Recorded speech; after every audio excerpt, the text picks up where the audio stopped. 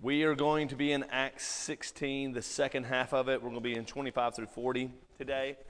What we're going to be looking at, the title I put of the message is Waiting for God to Work. It kind of has like a double meaning to it, like we're waiting for God to work, but we're also waiting for God before we work. It's kind of like the double meaning, but it actually has like a missing phrase at the end of it that is kind of the leading factor throughout all of this, is waiting for God to work when things seem uncertain.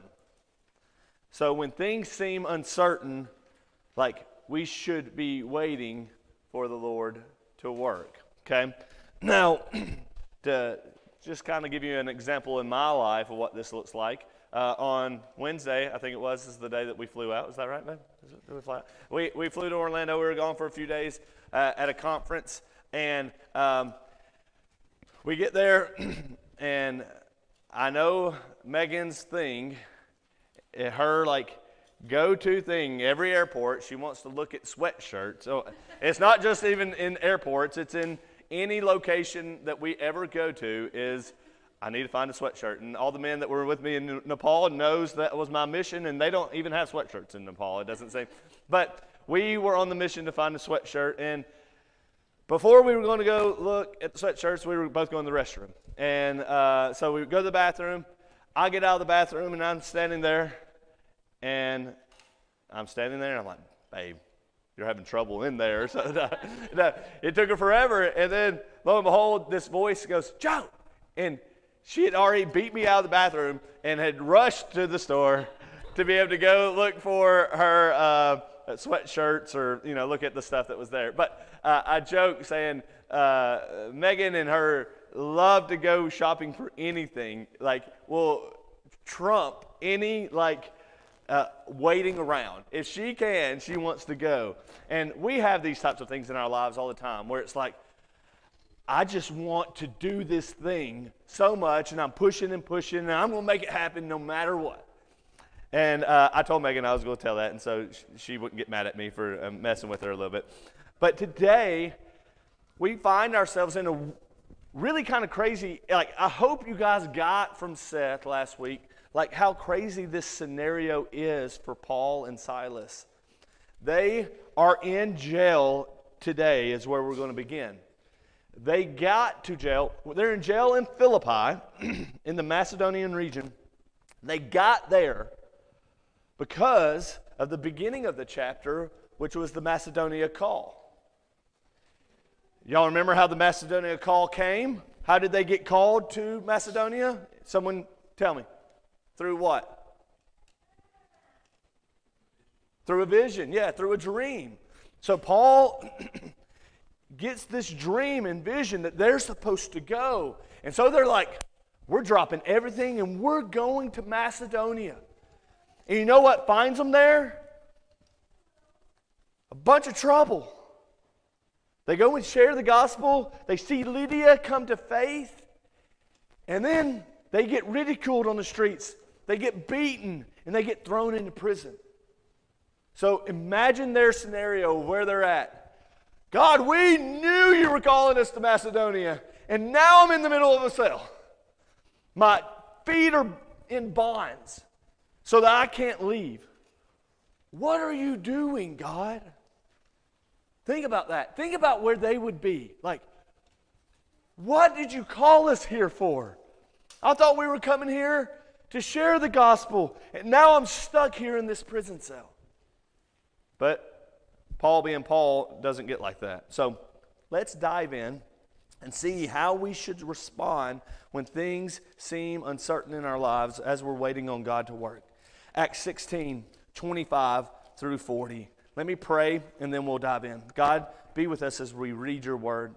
Lord, like David mentioned, that this is your word breathed out to us, not to get just some moral teaching, but Lord, so that we can see the truth of who you are and what you're doing in your church and in our lives. And Lord, may you speak to our hearts today. May you move me out of the way. May I not say anything that is not from you. And Lord, may you speak to us and call us out in the midst of any uncertainty in our lives. Lord, that we would be able to serve and trust and know that you're working for our good. God, we ask that you would speak. It's in Christ's name we pray. Amen. So Acts 16, 25 through 40. About midnight, Paul and Silas were praying and singing hymns to God, and the prisoners were listening to them. And suddenly there was a great earthquake, so that the foundations of the prison were shaken. And immediately all the doors were open, and everyone's bonds were unfastened. When the jailer woke and saw that the prison doors were open, he drew his sword and was about to kill himself, supposing that the prisoners had escaped. But Paul cried with a loud voice, "Do not harm yourself, for we are all here." And the jailer called for the lights and rushed in, and trembling with fear, he fell down before Paul and Silas. Then he brought them out and said, "Sirs, what must I do to be saved?" And they said, "Believe in the Lord Jesus, and you will be saved, you and your household." And they spoke the word of the Lord to him and to all who were in his house. And he took them the same hour of the night and washed their wounds, and he was baptized at once, he and all his family. Then he brought them up into his house and set food before them. And he rejoiced along with his entire household that he had believed in God. But when it was day, the magistrate sent the police, saying, "Let those men go." And the jailer reported these words to Paul, saying, "The magistrates have sent to let you go. Therefore come out now and go in peace." But Paul said to them, "They have beaten us publicly, uncondemned men who are Roman citizens, and have thrown us into prison. And do they now throw us out secretly? No, let them come themselves and take us out." The police reported these words to the magistrates, and they were afraid when they heard that they were Roman citizens. So they came and apologized to them, and they took them out and asked them to leave the city. So they went out of the prison and visited Lydia, and when they had seen the brothers, they encouraged them and departed. So, first point for today, when things are uncertain, we patiently wait on God. We patiently wait on God. In Acts 16:25, about midnight, Paul and Silas were praying and singing hymns to God, and then all the prisoners were listening to them. Get the reality of what they had just gone through, getting called to Macedonia, then getting beaten to the point where they're bloody in a pulp.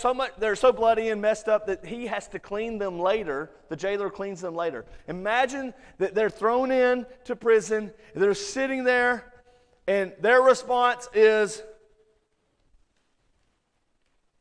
not what I would do. They were ridiculed, lied about, brought before the rulers in Philippi, bloody and beaten. It's midnight, and they're dog-tired. You know what they're doing? Singing praises and praying to their God. Just the other day after our plane ride to Orlando, I was ready for bed at 10 o'clock. You guys know how tired you get from flying? You're like, I'm dead tired. I'm ready to go to sleep. Like, I was tired and sore just from flying. They had been beaten. And I'm like complaining because I'm ready for bed after flying. These guys had been beaten, and what is their response? We're going to worship our King now. At midnight, in the middle of the night. They were patiently waiting. And I want us to see, though, patiently waiting is peaceful. Paul and Silas are singing hymns to God and praying out.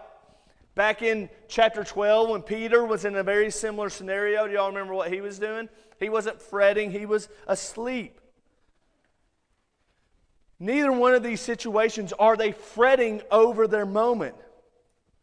If we're fretting and worried, that's not showing patience. That's saying, I need to figure it out. And when we get difficulties in our lives, that's usually what we start doing. Our brain starts running a million miles an hour, or at least mine does. The way it works is like, all right, this is scenario 1, this is scenario 2, this is scenario 3, and 4. I'm going to do this one. If this one fails, we're going to number 2. If that one fails, it could be 3 or 4. Like, that's where my mind goes. Anybody else like that? So when things start going rough, we start trying to fix. We want to start making our situation work for us. And I want you guys to get, Paul and Silas are completely unaware of what happens next when they're sitting here praying and singing. Like we oftentimes connect this story and like, yeah, they're praying and singing because they know they're going to get rescued. They're not promised that. Like they're sitting there praying and singing because they're praying and singing to God.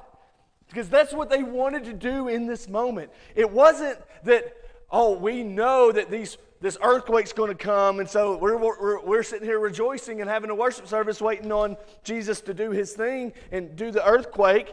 No, they're just singing because they want to worship him.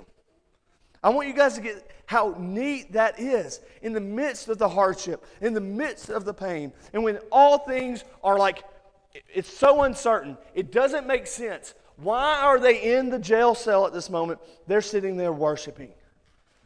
What is our response, church, when things are uncertain? What is our first inclination? Do we start problem solving? Do we start talking about the plan to get out?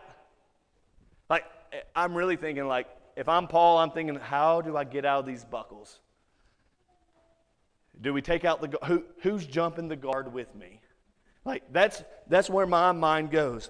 They weren't talking about how unfair they were treated. I want you guys to get this. When things start coming and things are uncertain in our lives, we love to go, I can't believe that would happen to me and that they would do that to me. They weren't sulking in their wounds saying, why am I like this right now? Why did you do this, God? Paul and Silas were simply worshiping their king. We want to do something about our circumstances. And when Wilson was born, like the hardest thing for, I think, all of us is like we want to help the Moffats in the midst of this. And the real honest thing that we could do in the moment of that was pray. Simply pray. And we don't like that as people. Like, we don't want our only option be to pray, but it is the best option. And Scripture tells us that. Philippians 4:6-7 says, do not be anxious about anything, but in everything by prayer and supplication with thanksgiving, let your requests be made known to God. And the peace of God, which surpasses all understanding, will guard your hearts and your minds in Christ Jesus. Like, when things are uncertain, our response should be, God, we need you. God, we need you to work. God, I need you to guard my heart now because my heart is flying everywhere. I am in such pain and turmoil, and I know, like, we've all experienced moments like this, but the one that is just most recent in our lives was the Moffat situation. And like that moment, I know that you guys felt it. And I felt it as their pastor. I wanted just to do something. I wanted to fix something. But the best thing that we needed was to reach out to our Lord and say, God, we need you to work. Guard our hearts. Guard our minds. Make us not go wandering and think of all the worst things possible. God, we're going to trust you. We're going to trust you in this moment. We want to kind of do like I did at my last jamboree football game. So I'm going to tell you a story to let you know a little bit of who I was. There was a dude on the other team. It was actually the running back. I was playing defense. It's football season, so you guys need to hear some of these words, right? I was playing defense. I was a safety. And this guy had just hit a guy on our team late and started then running his mouth to him. And, everybody's kind of like, dude, why are you being a jerk? And I was like, dude, you're mine, and I'm coming for you no matter what this next play. And it was jamboree, so y'all know jamboree doesn't count to your official record. And my thought, I'm normally not like this, but because it was the jamboree, I was like, I don't care if he's getting the ball or not. I don't care where he goes on this field. I don't care if the ball goes over there and he goes over here. I'm going to take this dude out right now. And by just circumstance of things, he ends up getting the ball. And so I was just running full speed at him from the hike. And, I mean, I leveled this guy. But I don't say that to be like, oh, I say it to say that's how we want to respond in life. We want to say, shut your mouth, I'm going to take you out. Like, whatever the circumstance is get out of my way, I'm going to do something about it. That's what like we want, like it's our initial immediate reaction.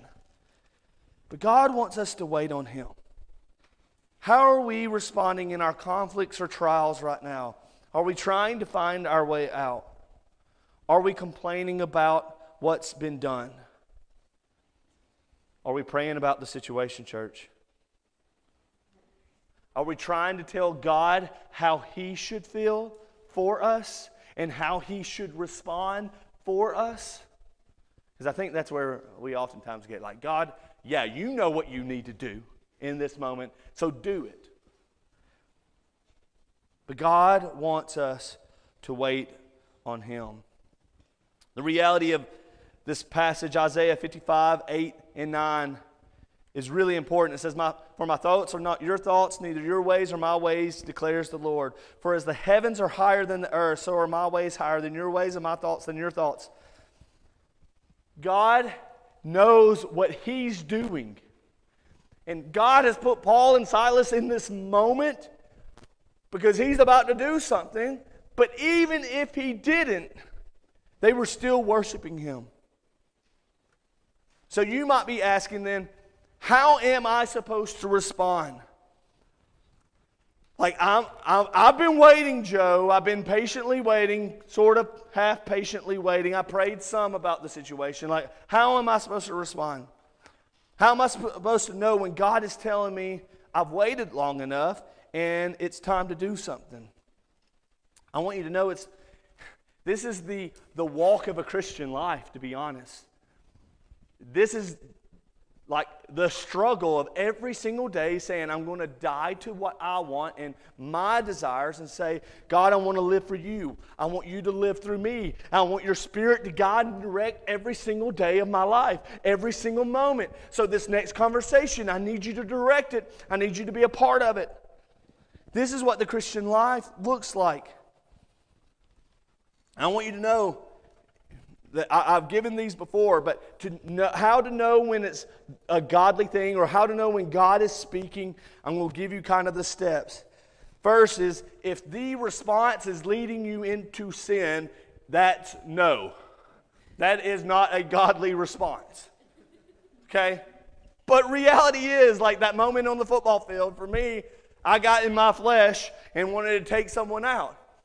But that's what we do. Like our flesh says, do this, and you know it's sinful. If it's sinful, that's not from the Lord, okay?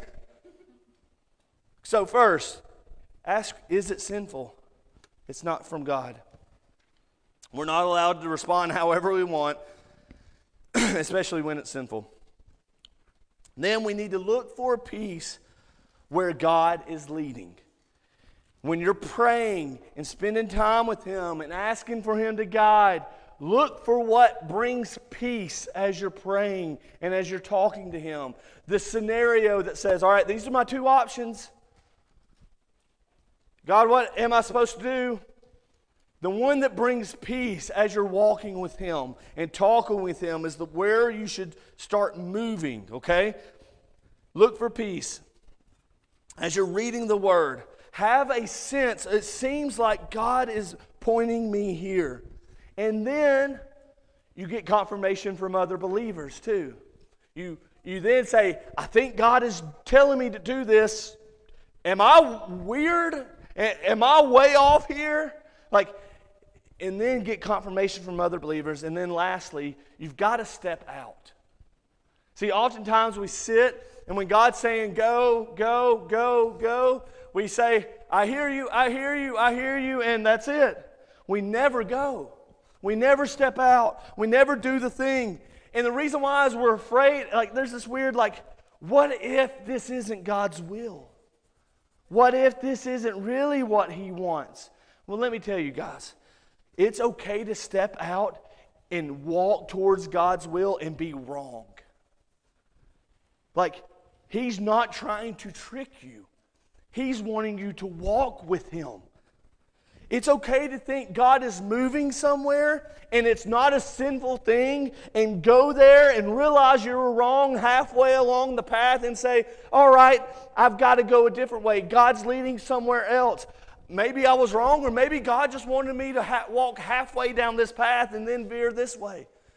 That's the part of our story of starting this church. I never wanted to come back to Hazel Green, Alabama. I never wanted to come back to Alabama, to be honest. I grew up in Muscle Shoals, and Alabama people are weird. You guys know it. We are. We all have a weird accent, and we found out when we were in Orlando, everyone kind of made fun of us for it too. So with this idea of like, I never want to come back, while we're in Colorado, God's saying, go back. And God called us to another church. And I felt confident that's where God is going to leave us for the rest of our lives. And God left us there for 3 years, something like that, and then said, start this church.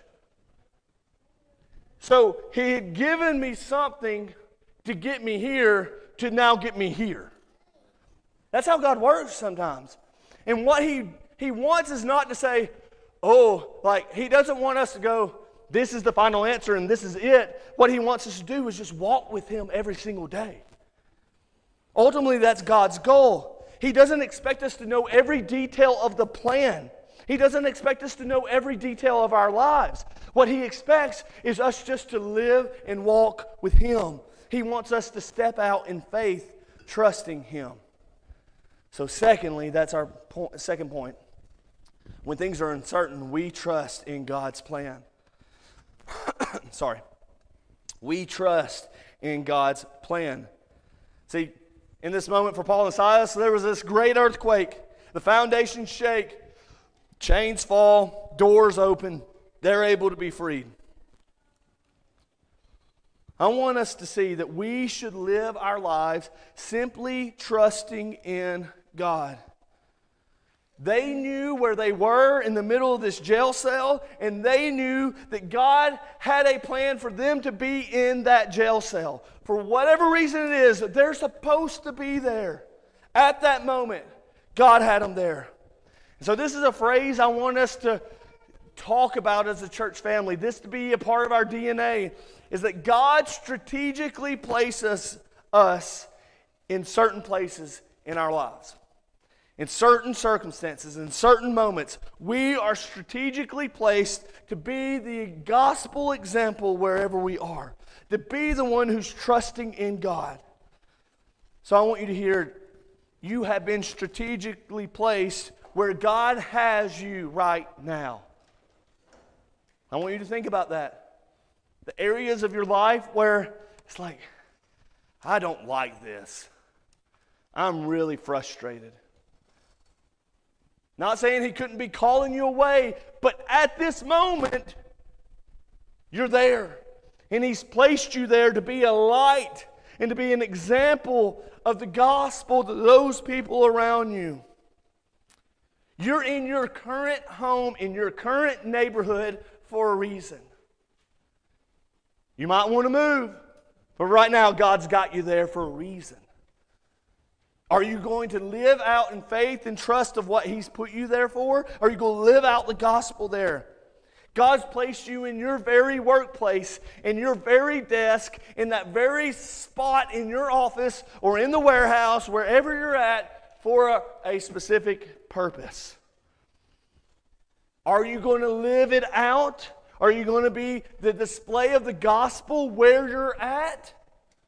Or are you going to hide from the calling? I want you to hear this. Parents, He has given you the kids that you have for you to raise and share the gospel with. And what I mean by that is He knew what you could handle. He knew what you couldn't handle. He knows what drives you up the wall, and He created the children that you have for you. Are we bringing the gospel to them? I want to, one more step, husbands and wives. He has given you the spouse that you have. They're not going to be perfect. They're not going to be as good as you are. You know what I'm talking about, right? That's what we always think, and I'm with you. But God has given you that spouse for you to live with, to be in relationship with, to love, to care for, to be a light of the gospel for them and them for you. Are we living out and trusting in the Lord in everything, or are we questioning every little thing of our lives? See, God has strategically placed us, and let's be a people that ask Him, what am I supposed to do with where I am right now? That should be our question every day. Not, why am I here, but what am I supposed to do while I'm here?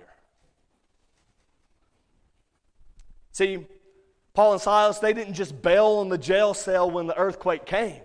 I want you to see this. It doesn't say that they're screaming in fear. As the doors open, chains fall off. You know what they did? They stayed right there and just trusted that God had them there. How cool is that? I'm bouncing. I'm running. I'm knocking out the jailer with the elbow as I go out. But no, they're like, we're here because God placed us here. Like, you've called us to be here. We're trying to share and pray and sing hymns so that everyone in here hears. We're trying to be the light for you, Lord. And you've called us here. So we're going to trust whatever you do here. And then they could have let the jailer kill himself. And they could have bounced at that point. But they saw that God had them there for a purpose. And they simply trusted the plan of God. They let God use them wherever they were. They prayed and they sang so that the guards could hear, so that the people could hear, the other prisoners. God strategically placed them in the jail cell for this guard and his family. Get that. Get the weight of this. This family comes to know of the loving, saving grace of Jesus Christ because they were willing to be where God called them. They were willing to be in the jail cell where God led them to be. They thought they were coming for the big vision. They got this vision. They go, they sail. They thought God's going to do something huge. Well, guess what? In a little bit, we'll see He really did something pretty massive through this moment. But they were willing to stay in the cell, in the hardship, so that the gospel could spread to this family. Acts 16, 30 through 31. Then he brought them out and said, Sirs, what must I do to be saved? And they said, believe in the Lord Jesus and you will be saved, you and your household. So I want you guys to see that we as Christians, we as believers, our lives should be spent trusting in Him. But that is the basics of salvation as well. It's simply trusting in Jesus. It should be what we do from the very beginning of our walk with Him all the way throughout. It is what we do. The word believe here, we've talked about it a lot, is entrusting. It's not just a head knowledge, but it's placing, entrusting your faith into something. And he's saying, believe in Jesus. Entrust your life into the hands of Jesus. So the gospel tells us that while we were far from Him, He's called us to believe and to entrust our lives, because we could not earn salvation. We could not be good enough. We could not do enough to get to heaven, to reconcile ourselves with God. But God in His grace and His love said, I'm coming for you, and all you have to do is trust that I have died on the cross for your sins. I've taken your place, and I've risen from the grave, conquering sin and death, so that you can have life. And all you got to do is entrust your life into my hands. But going back to the just whole first half of this message, that's what we struggle with. We want to do it. I want to ask you, church family, today, are we entrusting our lives into the hands of Jesus right now? In the moment-to-moment stuff of your life today, are you entrusting your life into His hands? And get this, salvation is there for those who are the Jews, but also salvation is provided for the jailer and his household, who in this moment would have been the enemies of Paul and Silas. The guy that's holding them in the cell, what we in our fleshly mind would say is our enemy, God came for him. And God put them in the cell so that they might know salvation. So church, in the uncertainty of life, I want you to ask, am I entrusting my life in His hands right now? Day to day, am I waking up to say, God, I trust you today? Or am I doing it on my own?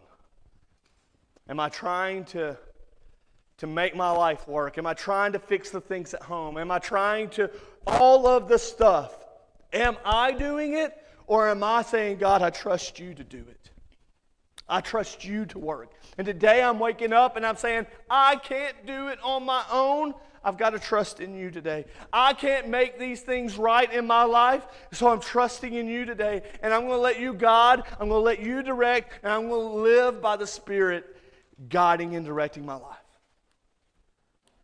Lastly, we trust in Him, and when things are uncertain, when it's time, we speak for Him.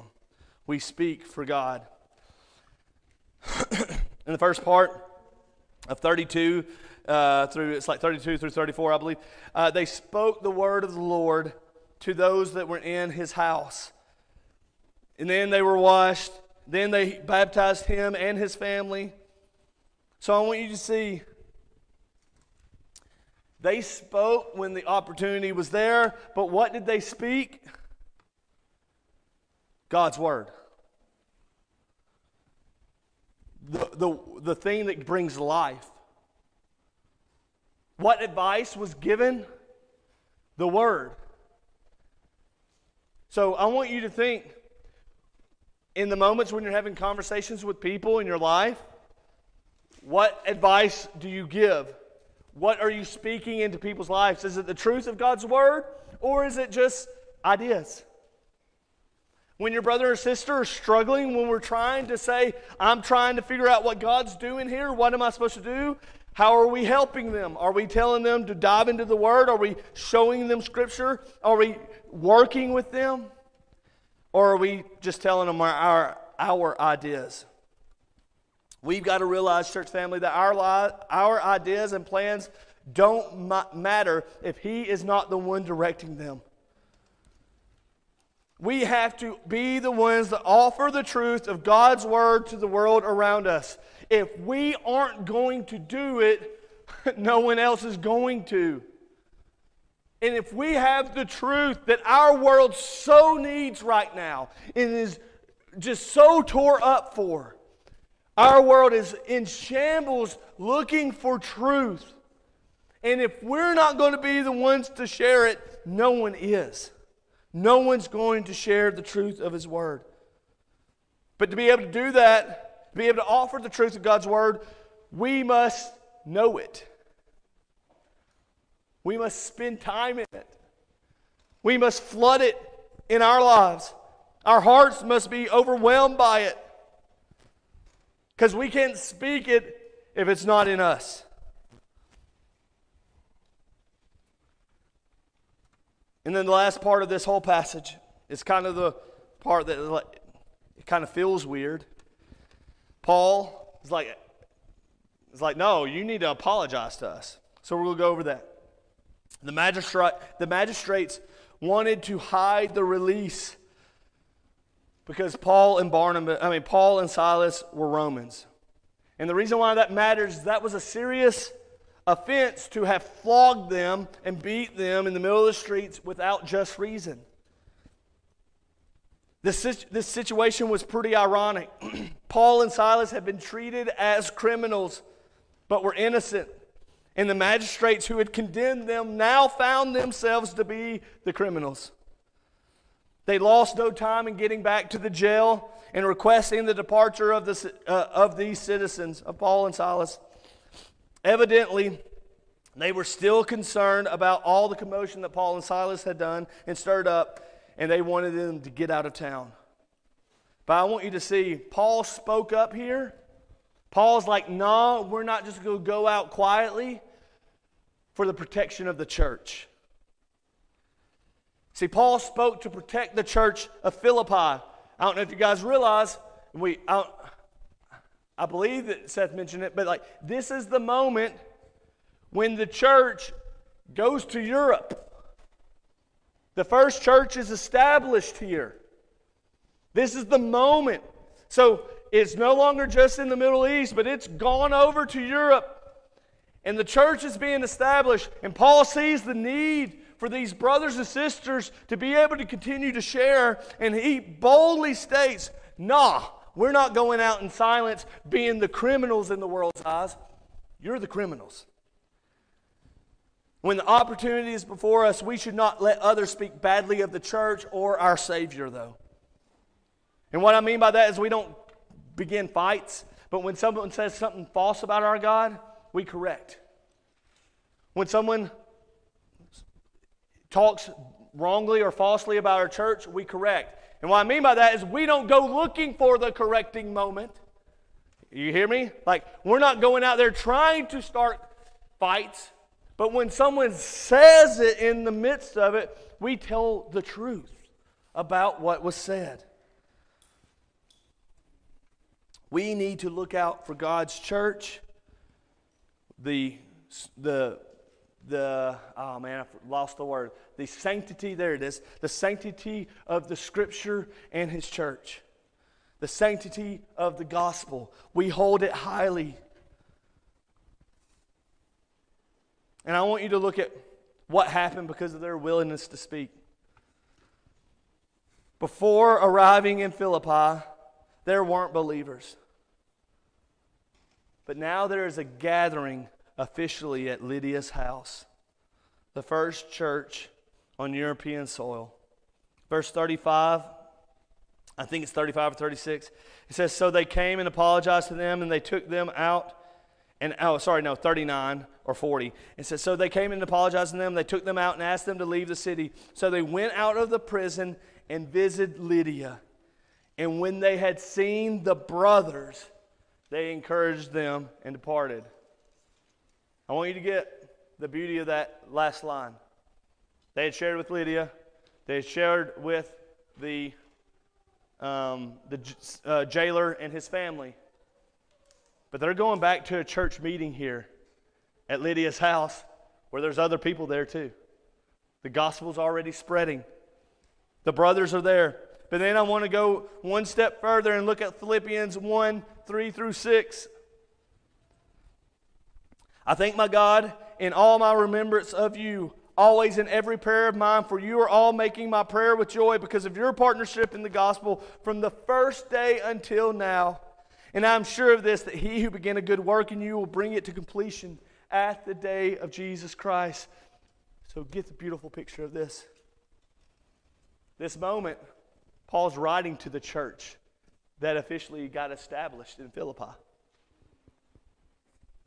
And I saw one commentary say, how cool would it be if the person that was reading out this letter to the whole church was Lydia or the jailer or one of his family members? These are real people. And Paul's saying, I'm sure the one who began a work in you is going to complete it, because when I was there was craziness going on, and Jesus was working. Jesus has been working. Jesus is at work in your life today, church family.